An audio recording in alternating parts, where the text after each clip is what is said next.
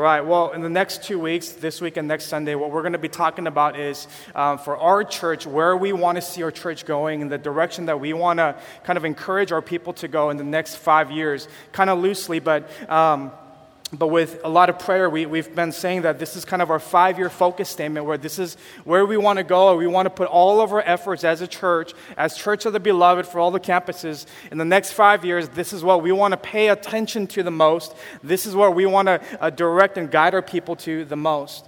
If you've been with our church for some time, whether it's our Sunday service, you might have heard this, or you've been to our website, or you've been to a Jumpstart class or a membership class, or maybe you've been here since the beginning of our church, you've probably heard our vision and mission statement before. And I just want to present this to you one more time, just in case there might be someone here that is here for the first time and you've never heard this. I want you to know what our mission is as a church, what we're really about. And so our mission statement is this: we exist to see the gospel transform people into spirit-filled disciples who know they are the beloved of God because of Christ alone.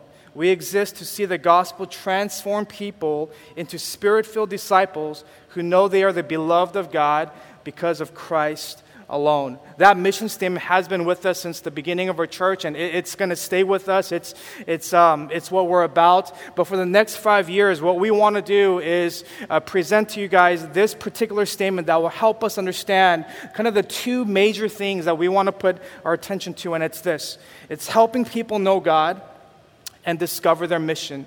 Helping people know God and discover their mission. I think as a church, in the last 7 or 8 years or so, we've done a pretty good job of sharing the gospel with people, sharing the gospel with you, helping us to understand what the gospel is about, what the message is, and living lives that come out of that.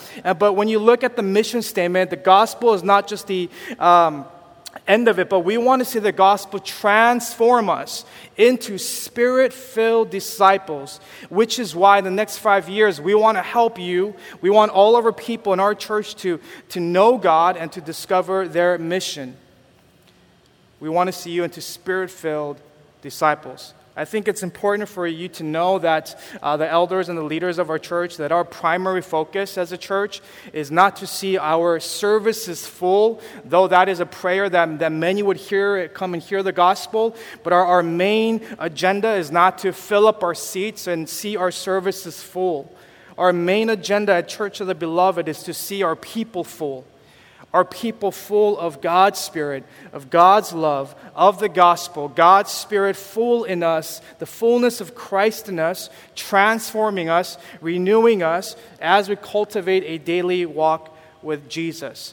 We find it so important that this daily walk with Jesus, so important because it's how we're actually filled. It's how we become Spirit-filled disciples. And so today, as we talk about that first part, helping people know God, helping you to know God, what we envision for our church and for you guys is for us to have a daily walk with Jesus by abiding in His Word. Have a daily walk with Jesus by abiding in His Word. Because the Word of God is how we actually develop this walk with God. You guys might have heard this before, maybe in church or growing up. We talk about a relationship with God or a fellowship with God as this walk, right? This walk with God. And it's true that life with God is much like a walk with God. As we journey every day through the seasons, through the years, it's like this walk we have with God. And what fuels our walk, what empowers our walk, what helps us to walk in the right direction and not go off to the right or to the left, but to walk in the way of Jesus, what helps us is the Word of God. You can't have a walk with God without the Word of God. Those two things actually work together to help us become Spirit-filled disciples. And so the Word of God is how we develop this walk with God. If I were to maybe think about what would be the one thing that we just take away from church or take away from a Christian, if I were to try to separate you from God. I thought about, what would be the one thing? Would it be small groups? Would it be praise? Would it be fasting? Would it be church programs? What would that one thing be that I would want to take away if I were to try to pull you away from God, and you know what it comes down to for me is this, I would probably want to take away the Bible. That if I take away the Word of God, I think there's a reality there that it's going to take you away from having a walk with God. I've been reading this book called The Spiritual Disciplines for the Christian Life by a guy named Donald Whitney. I want to encourage you guys to read it and pick it up. For those of you guys that want to really focus on just growing and using the spiritual disciplines as a means of growth. But in the opening chapters, he spends the first 2 chapters on what he calls Bible intake. Just Bible intake, and not just reading the Bible, but also hearing the preached Word of God, having the Word of God spoken through the body of Christ, just having the Word of God as part of your daily life, he talks about. And he quotes this pastor and scholar professor by the name of J.I. Packer. And he says this, he says that J.R. Packer makes the point that if he were the devil, which he wasn't, right? But if J.R. Packer was the devil, he said, one of my first aims would be to stop people from digging into the Bible.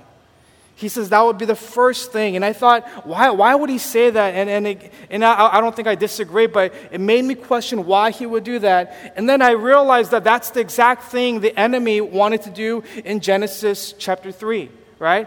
It's what the enemy did to Adam and Eve. Early on in the first pages of Scripture, what we find is that when you question God's Word, when you start to mistrust God's Word, when you start to not have an understanding of God's Word, when it's all twisted and confused and it's not being taken in and obeyed, what happens is it takes you apart from a walk with God. Right?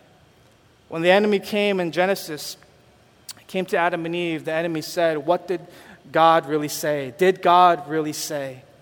Didn't question prayer, didn't question their whatever, anything else. Basically, the enemy came and wanted to question the Word of God because I think the enemy knew that if you take away the Word of God, you're going to take away their walk with God because those 2 things go together. What we have in Psalm chapter 1 today, and I think the Lord really led me to this passage today because what Psalm chapter 1 opens up with is this understanding of what God's Word can actually do in our lives, what God's Word was actually meant to do in our lives. And so it says in Psalm chapter 1 that blessed is the one who builds his life upon the Word of God. Blessed is the one who builds his life upon the Word of God. What this psalmist is saying is that through the Word of God is how blessing from God comes. That blessings of God flows out of a life that's built upon His Word. Then when we actually live life, not our way, but God's way, and we're rooted and planted in His Word, then actually there's this blessing from God. And I'm not talking about, the kind of blessing where everything you touch turns to gold, but the word blessed here is the word asher, meaning happiness. There is this inner fruit that is produced inside of you as the Word of God is being lived out in your life. So one of the reasons why I love Psalms is because it's like this ancient book of wisdom. Wisdom for all of life. Wisdom for every season of life. Wisdom for every day of life. I think Psalms, in many ways, it's like this roadmap. As you read through it, you're going to see all kinds of life situations. You're going to see all kinds of emotions in the Psalm. The Psalms are very real. Pretty much it can speak to wherever you are in your life right now. But Psalms is like this roadmap that navigates us as we walk this life with God. And Psalm 1 begins, that first word in Psalms is the word blessed, asher, happiness. Happy is what the psalmist is saying. Happy is the one who delights in God's Word. Happy is the one who delights in God's Word. And I just have to ask this question here, and you don't have to raise your hand, but is there anyone here that would like to be happy? I mean, ask yourself that. That one person actually rose their hand, all right? The rest of we're just thinking about it. But I think, if I were to say, hey, raise your hand if you want to be happy, I think without a question, every single person would raise their hand. Almost everything we do, if not everything we do in life, where we go, what we do, who we're with, right, is because we somehow think that that will make me happy. And we're on this like pursuit of happiness, only to find out that pursuing happiness doesn't actually lead us to happiness. You know, I don't know if you guys are fans of Will Smith, the actor, but I grew up watching The Fresh Prince of Bel-Air, and I was a big Will Smith fan. But I don't know if you guys remember this movie or have seen it, but it's a movie called The Pursuit of Happiness. And if you guys are maybe for the dads here, it might hit a little bit closer to home. But Will Smith plays the role of a struggling father, and he has his own biological son in the movie, and he's a struggling father trying to provide financially for his family, for his son, and he can't seem to do it. He's losing his jobs. He's working hard, and he just finds himself struggling day to day, door-to-door sales, cold calls, and just barely making it. And he's basically looking for this break. He's looking to be happy. He's on this pursuit of happiness. And in one thing he says in the movie really struck out to me, and I want to read this for you. This is from the actual movie. He says, "It was right then that I started to think that Thomas Jefferson on the Declaration of Independence and the part about our right to life, liberty, and the pursuit of happiness. And I remember thinking, how did he know to put the pursuit part in there? That maybe happiness is something that we can only pursue and maybe we can actually never have, no matter what. How did he know that?" Do you guys remember that line? Anybody seen the movie? He says, I'm going to read that to you again. "And I remember thinking, how did he know to put the pursuit part in there? That maybe happiness is something that we can only pursue and maybe we can actually never have, no matter what. How did he know that?" And Will Smith is saying this because he's at a place where he's convinced that the pursuit of happiness is only a pursuit. He's convinced that there is no person that could ever actually have happiness, that it's just all this just an idea or, whatever. And he's just on this pursuit but can never reach it, never have it, no matter what. It's so sad. And so this is why we don't get our life wisdom from Will, right? But this is why we need to come back to the Word. And what the Word of God is actually saying, though, is that happiness is possible, that blessedness is possible, and it is actually from God for His people. The psalmist here is saying, though, that the way we experience happiness is not by pursuing happiness. And so what happens is if we just pursue happiness, we're going to end up on the wrong side of happiness, right? And what the psalmist here is trying to tell us is that happiness or blessedness, right? The one who is blessed, the one who is happy, is not the one who is trying to pursue that, but it's the one who has experienced it and the one who's seen God produce that in their life. Because this person says God's way is so much better. Because this is the person that say, I'm not going to pursue happiness. I'm going to pursue God. I'm going to pursue His way and His word. And so what we find in the psalmist here in chapter 1 is that happiness is not a pursuit here. Happiness is a byproduct of one that delights in the Word of God, one that is taken in through the totality of their life, that is constantly bringing in the Word of God, rooted in the Word of God, applying the Word of God, and living out the Word of God, maybe not perfectly, but it's the one who says, when he wakes up, when she wakes up, the one that says, I cannot go through this day without God guiding me, without God's Word in me.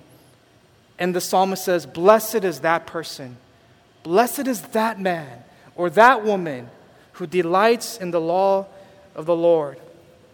The psalmist talks about the blessed one, blessed is the man, by talking about two different kinds of roads. He says, blessed is the man who walks not in the counsel of the wicked, nor stands in the way of sinners, nor sits in the seat of scoffers, but his delight is in the law of the Lord. So one road is this road that he calls the road of the wicked, right? So he says, blessed is the man who walks not in the counsel of the wicked, nor stands in the way of sinners, nor sits in the seat of scoffers. And at first, you might think, just by reading that, you might have thought, I think, Pastor James, your math is all wrong because he's just described 3 different kinds of roads. The walking in the counsel of the wicked, or standing in the way of sinners, or sitting in the seat of scoffers. But the psalmist is actually not describing 3 different people on 3 different roads. The psalmist here is actually describing one person on one single road, but there's a progression that happens. And so when you read the psalm carefully one more time, you're going to see that there's a progression from walking to standing to sitting. You walk, and then you start to stand, and then you start to sit. The psalmist is saying it's the same person. And the way they begin, though, there's a progression, but the way they begin is they begin by walking in the counsel of the wicked. That means that this is the person that starts to be around just the crowds who have rejected God's word and have just bought into whatever the crowd is going to do. This is the one who starts to listen to what is everyone else saying? What is the popular culture saying? What does mainstream say? What does the secular world say? It's the one who has rejected God's word and has said, I'm going to just do this on my own. I'm going to figure it out on my own. And so now they're in the counsel of not God's word, but in the counsel of the world. And this is the person who just kind of begins there and he's walking amongst that. And then it says the next progression is from walking to standing. Now you're not just listening to what the world says. Now you're not just listening to other people's ideas or opinions, but now you're standing in the way of sinners, meaning he's describing the one who's now kind of moved on to the next thing. And now this person is not only just listening to the ways of the world or the ways of popular opinion, but now they're actually doing what the world does. They're actually finding themselves doing what other people do, what the crowd is doing, what the secular world is doing, instead of what God calls them to do. So now they're not just walking in the way of the wicked, they're standing in the way of sinners. And the last part is the one who sits in the seat of scoffers. It's the one who keeps drifting from walking to standing to sitting. And this is the person that has passed just the listening to the world part, is now past just doing what the world does, but has gone so far off that they're now sitting in the seat of scoffers. And this is the kind of person that instead of God's word being a delight, they make light of God's word. They make fun of other people who obey God's word. They scoff at believers. They not only just reject personally what God's word says, but they bring other people down with them. It's funny, when I came to know Christ at the age of 16, I don't know if I shared this with you guys before, but I had a pretty radical conversion and transformation. I didn't grow up in the church. I didn't have kind of this, conversion that kind of happened over time. I had just like an Apostle Paul, kind of a one moment, just saw the lights, Christ opened my heart, kind of just radical change overnight. And so a lot of my friends didn't actually, some of them didn't really even believe that what happened to me was actually genuine. They thought it was just phase I was going through. But then some of them actually started to make fun of me and say, man, you're not the same person. And then I remember one guy that, every time I would try to invite him to my house, he was a close friend of mine, and I would try to read the Bible with him and share the Bible with him. I would ask him, hey, if you want to come over and we'll read the Bible together. If we have any questions, we can try to understand it together. We can pray together. And then he would scoff at me. He would actually make fun of me. Eventually, he started calling me Bible man, but he did it in a more of a insulting way, Bible man. And so we're still friends, but he was like, man, you're Bible man now, right? You're Bible man. And then some of my other friends who were Christians, kind of to get back at him, called him Satan, because he was like the devil bringing me down, And but my nickname for a short time became Bible Man, because this guy who had, just completely rejected the Bible, it wasn't enough for him to keep it to himself, but he wanted to bring me down with him.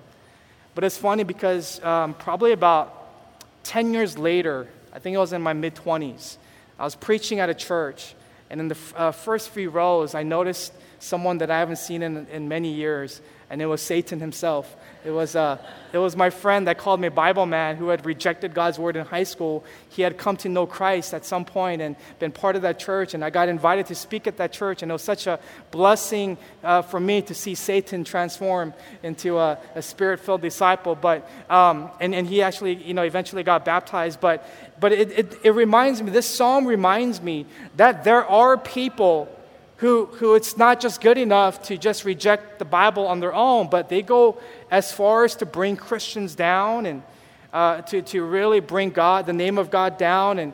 And this is what happens when you start to drift from walking in the counsel of the wicked to standing in the way of sinners. What happens is you eventually come and you sit at the place where you're now making fun of those who actually abide in God's word. It's actually that one road he's talking about. It's the same road. You walk, and then you start to stand with them, and then you start to sit with them.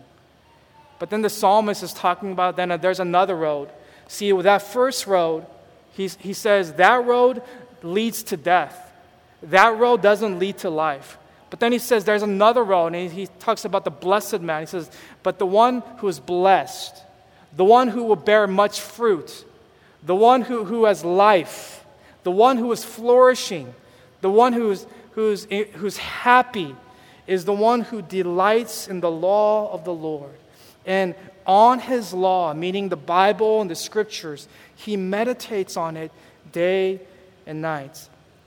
Right? So he's talking about these two roads, the way of the wicked, and then the one who delights in the law of the Lord. When I was reading the psalm, I thought, and I began to understand, the psalmist is not talking about a bunch of different roads. It's just talking about two roads. One who's walking in the way of the wicked, and one who's walking in the way of the word. And then I thought to myself that, that's as simple as it is. Either you're building your life on the word or you're not. As simple as that is, I realized that for most of us would probably say, I don't think I'm on either road. That I think that most of us would say honestly that I don't know if I'm really building my life on God's word every day, but I don't think I'm wicked. I don't think I'm walking in the counsel of the wicked. I don't think I'm doing what sinners do. I don't think I'm scoffing at anyone. And I think if we're honest, we would probably say that we would probably be inclined to say that I'm on neither road, right? Until you understand what wicked actually means. The word wicked here, when it says that blessed is the man who walks not in the counsel of the wicked. See, when we think of wicked, we think of someone who does something really just evil, outrageously evil. But that's not what the psalmist is talking about. Let me put it to you this way. There's a scholar named Clinton McCann. He says this. He says, what is so unsettling about all of this is what Psalm 1 and the rest of the Psalter calls wickedness. Is perhaps what North American culture promotes as the highest virtue, autonomy, being a law unto oneself, self-made people, sovereign, subject to none. See what the Psalter calls wickedness? This scholar is saying North American culture promotes as one of its highest virtues, which is autonomy. To be a law unto oneself, to wake up in the morning and to say, I'm going to do life my way. I'm going to go about this day my way. To say, I don't want to submit to God. I don't want to abide by His word. I will go and do whatever I want. I will be a law unto myself. I'm subject to none. And so what the Psalter is really saying is that those who walk in the counsel of the wicked are not those who actually do outrageously evil deeds, but it's the one who says, my opinion matters more than God's. My word matters more than God's. It's the one who lives by their own rule instead of God's word. It's the one who says, I will rather listen to the crowd and I would rather listen to the world over God. And that's not outrageously wicked at first glance, but that's what the Psalter is talking about. Either you build your life upon the word of God or you don't. Either you're on a road that leads to death, or you can be on the road that leads to incredible life. Blessed is the man who delights in the law of the Lord, and on his law he meditates day and night. So the one who is blessed, the one who is happy, the one who rejoices, is the one who has rejected the way of autonomy. It's the one who says, the song that we just sang, so much better is your way. It's the one who joyfully embraces God's word daily, and so he meditates on it day and night. He's the one that says, without God's word, I am utterly lost in my life. I think I know a lot. I may have degrees. I may be educated, but it's the one who looks at his own life or her life and can honestly say, without God, I am utterly lost. And so because of that, I have God's word that teaches me how to walk and how to walk with God. You see, this man and this woman, the particular person that the Psalter is talking about, is that this person sees the law of the Lord not as a burden, but an incredible blessing. Because by it, God positions this person every day so that in due season, he or she can bear much fruit. I don't know if you guys drive a lot in this city, but being from California, I'll confess, I still drive a lot. And yesterday I took my son to the Winchester Arena, to the Winchester Arena for the NBA All-Star. You guys know this? The NBA All-Star weekend, and tonight is the actual game. And I can't afford that, so I said I'm going to take my son to the practice session, right, where they're just literally throwing the ball around and just taking nothing seriously. But it was still a good time. But here's the thing I wanted to share with you guys. It's only about 3 blocks from my house, and my wife still drove me there. I'm still like, that's how much of a Californian I still am. I'm still not used to walking. I like to drive everywhere. But I found myself, almost every time I get in the car, one of the first things I do is I'll get out my phone and I'll open my GPS. I'm one of those that I don't even have just one GPS system, but I have 3. Anybody here like me? Right? You can't just have one. You need Waze, and then you need the Apple Maps, and then you need the Google Maps. And I have 3 different kinds. Maybe some of you guys have more than that. But sometimes I actually put the address into all 3 just to see which one is better, which one takes me there faster, which one is more accurate, right? But there's probably rarely a time I'll get in the car and start driving without opening my GPS. That's how lost I am in the city of Chicago, right? That's just how much I need to depend on my GPS to get from one place to another. You guys ever think about, you guys ever had that thought? How did people do this before technology? You ever think about that? Well, I guess, I don't know if it's a blessing or a curse, but I've lived long enough to say, I remember what life was like before the GPS. There used to be this 500-page book called the Thomas Guide. Anybody know what I'm talking about? The Thomas Guide was this 500-page book that people would have in their car that basically had maps of every city, wherever you are, and you would just follow the map. And then you would sometimes stop and go to the gas station and ask people where to go, and then that's kind of how you did it. But then how did people do that even before the Thomas Guide? How did people get around? I realized for me, the GPS is kind of a reminder for me of how much I need God's word in my life. That when I get up in the morning and till the time I go back to bed, how prideful of me to think that I know exactly where I'm going that day, that I know exactly how and what I need to do that day, how I need to respond to people, and how, just the heart that I need to have, the mindset that I need to have, and I just how prideful of me to think that to wake up one day and say, God, I've got this on my own. The Bible is much like a GPS for us spiritually. Because what the GPS does is it tells you where you are, it tells you what to avoid, and it tells you how to get to where you need to go. In much the same way, the Bible has a way of speaking to you and revealing to you where you are. You guys have probably experienced it at some point in your life when you're reading the Bible and it just hits you and you're just struck. Or maybe you're under the preaching of God's word and you're hearing God's word and you're like, how does that preacher know exactly what I'm going through? You ever been there? The word of God has a way of revealing to you where you are in life with your walk with God. And it also has a way of showing you what to avoid and where not to go. But then also tells you where you need to go and what a life with God looks like. The GPS is God's positioning system. God's positioning system. God positions you where He needs you to be so that in due season He can bear much fruit. The reason why we find ourselves in life and many times without any fruit, we're like this tree that's just barren, no life, just existing. You ever been there? The reason for that is we've decided not to be rooted in God's word. But the Psalm says, "Blessed is the man who delights in the law of the Lord, and on it he meditates day and night." And then watch what it says after. He is like a tree. I think this is for the woman too. He or she is like a tree planted by streams of water that yields its fruit in its season, and its leaf does not wither. In all that he does, he prospers. The reason why this person is blessed is not just because they love what the Word of God teaches and how the Word of God guides, but he or she sees the end result of a life that's rooted in God's Word. That the end result is a life that bears much fruit.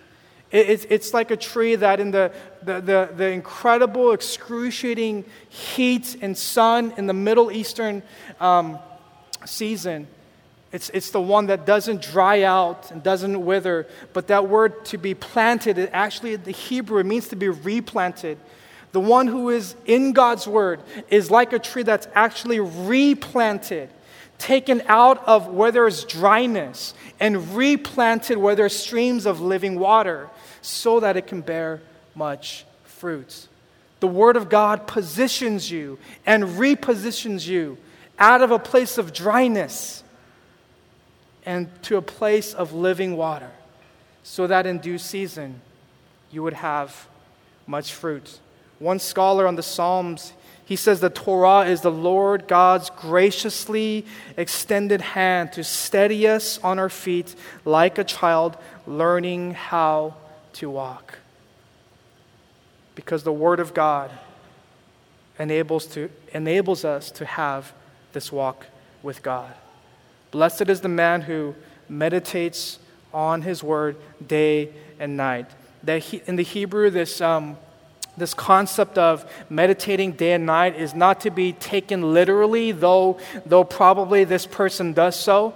But it's talking about one who is constantly repeating, constantly ingesting, constantly taking in and thinking about all of the law of the Lord, all of God's word, all of its implications for that person day and night. Meaning there isn't a beginning or an end. It's just kind of throughout the whole day, from the moment he or she wakes up and to the moment he or she goes back to bed, kind of throughout the whole day, the Word of God is just being on display, being remembered, being reflected on. There is maybe a word or phrase or verse, though they didn't have numbers back then. There's something that their mind is upon throughout the whole day. It's not that just in the morning you meditate and at the nighttime you meditate, but it's kind of talking about the totality of your day, the totality of your life. And so when you, church, think about the totality of your life, I'm not talking about did you do your Bible study today? Did you do your devotion today? But when you think about the totality of your life, through the years and through the seasons, do you have the Word of God? Are you like this tree that's planted or replanted so that in season it can bear much fruit? like a tree planted by streams of water that yields its fruit in its season, and its leaf does not wither. In all that he does, he prospers. See, what the psalmist is teaching us here is that the Word of God is not a microwave oven that produces instant food. The Word of God, let me say that again because I think this is important for us. Because I don't know about you, but I've been there many times where I come to the Word of God as if it's a microwave oven, and if I just put something in there and I just take something out, I'll have something instant. But the Word of God, what this psalm is trying to teach us is that the way God designed His Word is not like a microwave oven that produces instant junk food. The Word of God is actually something that is that actually waters our soul, the garden of our soul, that over time, not maybe instantly.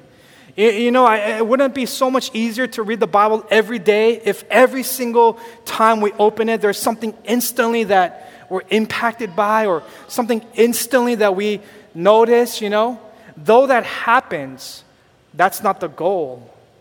The goal is not for us to have instant moments, but for us to have over time, to see this, it's like a tree that starts to produce fruit over the course of its life.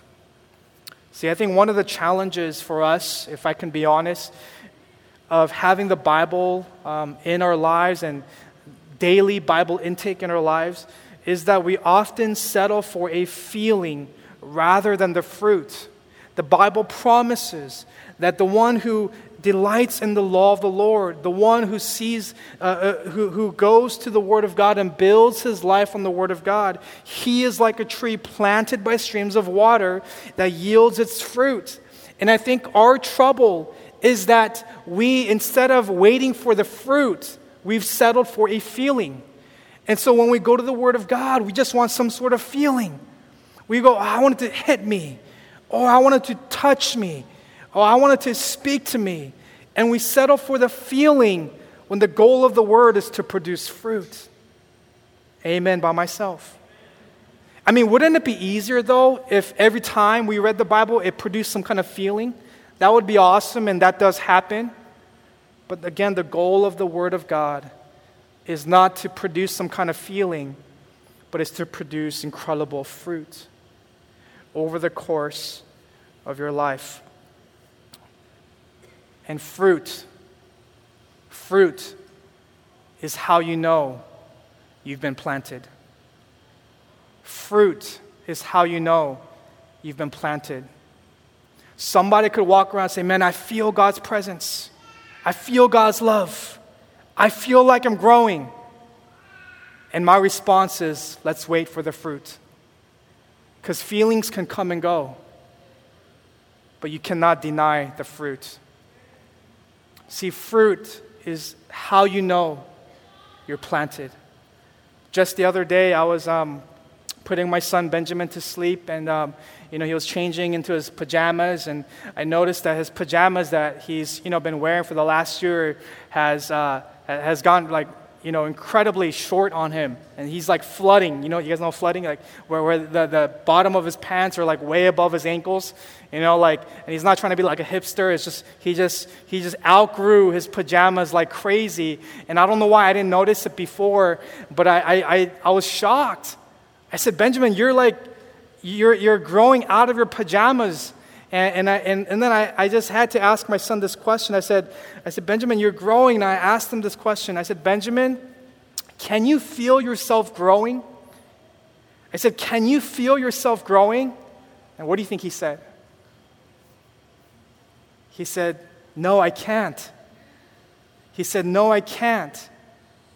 And I didn't sit there trying to argue with him. How do you not feel yourself growing when obviously you've grown? Because when you look at your pajamas, they're too short on you. I didn't argue with him. Because the way growth works is that you often don't feel it. See, my son was telling the truth, and I believed him.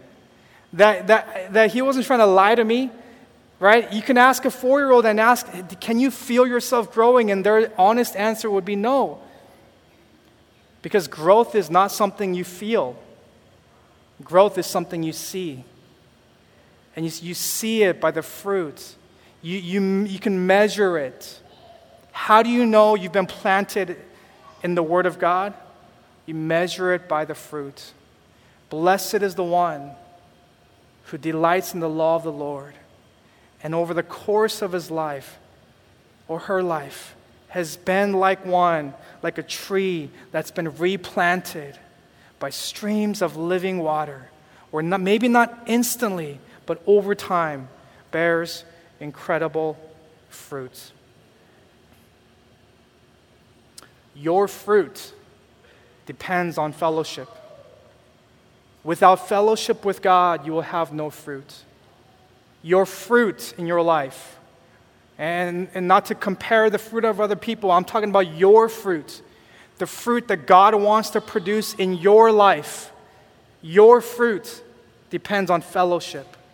John 15:5 says, I am the vine and you are the branches. Whoever abides in me and I in him, he it is that bears much fruit. For apart from me, you can do nothing. And so it is the fellowship with God that actually produces the fruit of the Spirit. You know, I thought about this, and this question actually really convicted me as well. But I thought about this, about, you know, where we, kind of the world is right now. Where are we as people living in our time, in our day, in our city? With all of these distractions, how do we get ourselves to be in the Word of God? And I thought about, you know, how most of us, maybe all of us, we spend 40 plus hours a week working for a paycheck, or maybe 10 plus hours a week entertained by things that have no purpose, and only 1 hour walking in His presence. And we go to bed each night wondering, why am I not growing? We spend 40 hours minimum a week working for a paycheck and only 1 hour walking in His presence. And we go to bed wondering, how come I'm not growing? How come God feels more like a stranger than a father? Why does it seem like there's no fruit? You ever been there? And I realize that it's simple math. That we're distracted, that we're torn, that we're divided, and we give all of our attention to just a paycheck or just to be entertained. And we give God these crumbs, and we expect this incredible fruit. But God has designed us to walk in His presence daily, with every breath, with every moment. It's why He gave us His Word, so that throughout the day, while we go about our jobs, while we go about our vocation, while we go about our social hangouts, we can still be aware and be walking in the presence of God, because His Word is with us. And as God's Word is with us, it will start to bear fruit. You know, I read this survey in this book that I'm reading. In this book called Spiritual Disciplines for the Christian Life, he notes that there was a survey done some years ago that only 11% of Americans actually read the Bible daily, which I think is very generous. And it says more than half read the Bible less than once a month or never at all. And then he says there's another survey that says that among born-again Christians, only 18% say they read the Bible daily. 23% say they never read the Bible at all. But then he goes on to share some good news. And the good news is this. He says that statistics show that we can actually read through the entire Bible in less time than the average American sits in front of a TV every month. In other words, if most people exchange their TV time for Bible time, they would finish the Bible in 4 weeks or less. Isn't that crazy? All right? If we just set aside 15 minutes or less daily in reading the Bible, we would actually finish reading the Bible in a year or less. Daily intake of God's Word is what actually produces the fruit. So I want to leave you with this quote that he has in this book. He says, "Surely we have to be realistic and honest with ourselves to know how regularly we need to turn to the Bible. How often do we face problems, temptation, and pressure? Every day. Then how often do we need instruction, guidance, and greater encouragement? Every day. To catch all these felt needs up into an even greater issue, how often do we need to see God's face, hear His voice, feel His touch, and know His power? The answer to all these is the same, every day.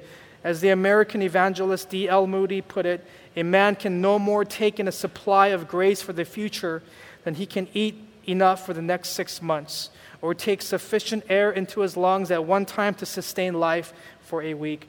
We must draw upon God's boundless store of grace from day to day as we need it. And what he's saying here is that the way, if we were to compare it to like eating physical food and physical meals, nobody here eats 20 meals in one sitting and says, I'm good for the rest of the week. You eat one meal at a time. And he says that's the same way that we ought to approach God's Word. We don't try to go about God's Word and say, I'm going to just take in as much as I can for the week and then I'll be good. And then I'll come back in the next week. He says we need to take in as much as we can for that day and then go to God again the next day and the next day. And Jesus says, for man shall not live on bread alone, but by every word that comes forth from the mouth of God. You know what Jesus said there that I often missed? He says, every word. Meaning Jesus assumes every word is heard and every word is applied. God wants you and I to know every word. Man shall not live on bread alone, but by every word that comes forth from the mouth of God. And every day in His Word prepares us for every season of our lives. Every day in His Word will prepare us for every season in our lives. And He will be and she will be like a tree that's planted by streams of water that will bear much fruit. Would you bow your heads with me?